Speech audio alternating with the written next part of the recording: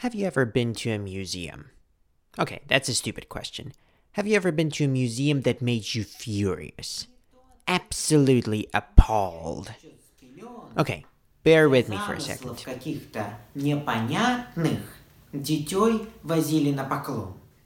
This is me in the 8th grade.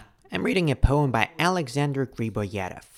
You've probably never heard of him. He wrote a play called Woo from Wit.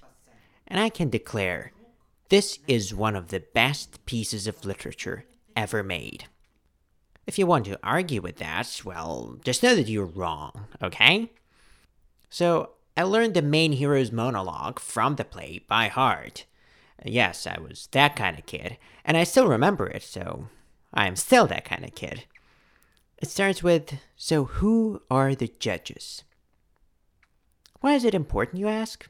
Well, the author, Alexander Griboyedov, one of the best Russian writers, was also a diplomat. In 1829, he was in Iran, but a group of fanatics stormed the embassy's building and killed everyone, including Griboyedov. The only way they were able to identify his body was by his pinky finger. Griboyedov wounded it in a duel when he was young. The Russian government demanded punishment for those who stormed the embassy. But the government of Iran just made a gift to Nikolai I, the Russian emperor himself. It was a diamond called Shah. It weighed 18 grams. So Nikolai responded to the generous gift. He said, I consign to oblivion this ill-fated incident. So he pretty much said, who cares about the writer? Look at this shiny thing. And now, this thing is at the National Diamond Fund Museum at Moscow's Kremlin. And so there I was, standing in front of the weirdly shaped diamond that kind of looks like a pinky finger, the only thing that helped identify the corpse of one of the greatest Russian writers. And there is no mention of the story. None at all. This was just a gift from the government of Iran. And that's what we're going to explore today. What is the purpose of museums? Why are they important in understanding our past? And also, should museums play a role of institutional activists? So, telling stories that are pleasant to tell and to hear. And in this episode, you're going to hear two more voices that are going to guide us through this topic. It's Professor Michael Wheatley from the School of Applied Museum Studies at Algonquin College. He worked in museum interpretation for more than 25 years. And also, you're going to hear the voice of my co-producer, Sebastian Menendez, who visited Tokyo a couple of weeks ago. And there he went to a museum that is controversial, to say the least. This is Activism is Dead. Long live activism, and I'm Artie Sarkisian, and well, here we go.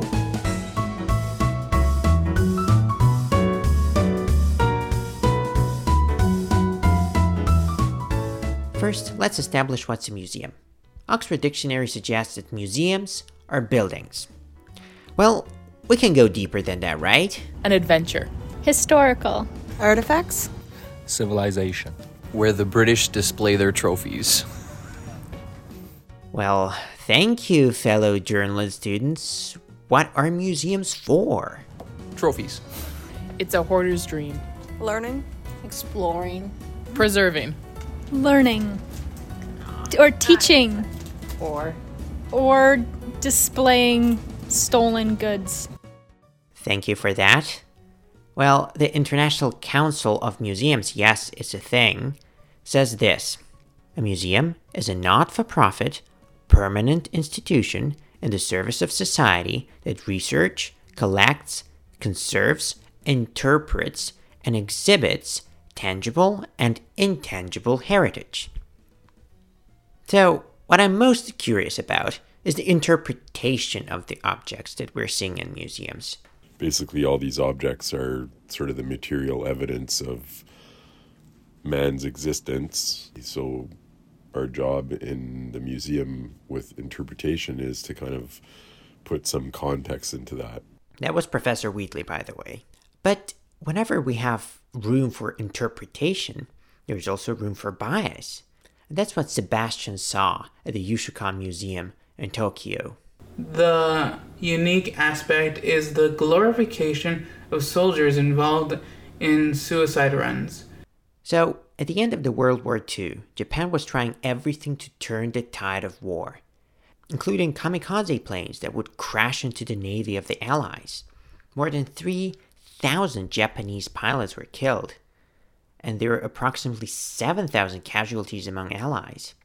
As I read a plaque describing these men as brave, instilling fear in the enemy, it struck me just how tragic we forget the world wars were, with the soldiers that served from ages as young as 17 years. I even witnessed citizens bowing and praying, showing their respects near the museum. And a lot of people around the world were condemning the museum for that lack of balance. For a contemporary museum, well, that's kind of out of fashion. What you're going to find a lot in museums now is, everything isn't quite so black and white. So as museum professionals these days, we're being less authoritative and curatorial. Like, it's not, we're preaching these messages. It's involving people more in a discussion. So maybe, like what I tell my students to do is try and set up situations where it can be a little bit more interactive, right? So we would kind of think about, like, here's two sides to the story, and which side of the fence are you on, or are you in the middle, or what is your opinion, right? So we can have this dialogue about things. But they're still opinions that are so fundamentally different that they can't coexist near each other. Like a good example would be, a creationist museum, right? Where you have, some people are like, they're more biblical and they have their take on the matter, and then you have science has its take on the matter. So if you have a creationist museum versus a natural history museum, the two viewpoints could be quite different. But balance is still going to make some people angry. For instance, there was a bombers panel at the Canadian War Museum. They were talking about the bombing of Dresden by Allied forces in February of 1945, where at least 25,000 civilians died. The city was completely destroyed, and many historians today are saying that the bombing had no strategic significance at all. And the veterans got really upset because of the take that it was, that like what was written in a couple of paragraphs on the panel. People were, like, veterans who were, involved in the Second World War were very upset at, the take that was made on that writing, right? So the museum felt the need to make that statement, observation rather. Here's what happened. Here are different opinions. Yes, you might not like them, but deal with it. And whenever that does not happen, whenever there is no context to follow, whenever there is only one opinion, museums stop being museums. This episode was produced by Sebastian Menendez and myself, Artie Sarkisian. Special thanks to Professor Michael Wheatley and my fellow journalist students. Listen to other episodes of the podcast on Spotify, Apple Podcasts, or wherever you get your podcasts. That's it for today. May no one and nothing be consigned to oblivion. See you next time.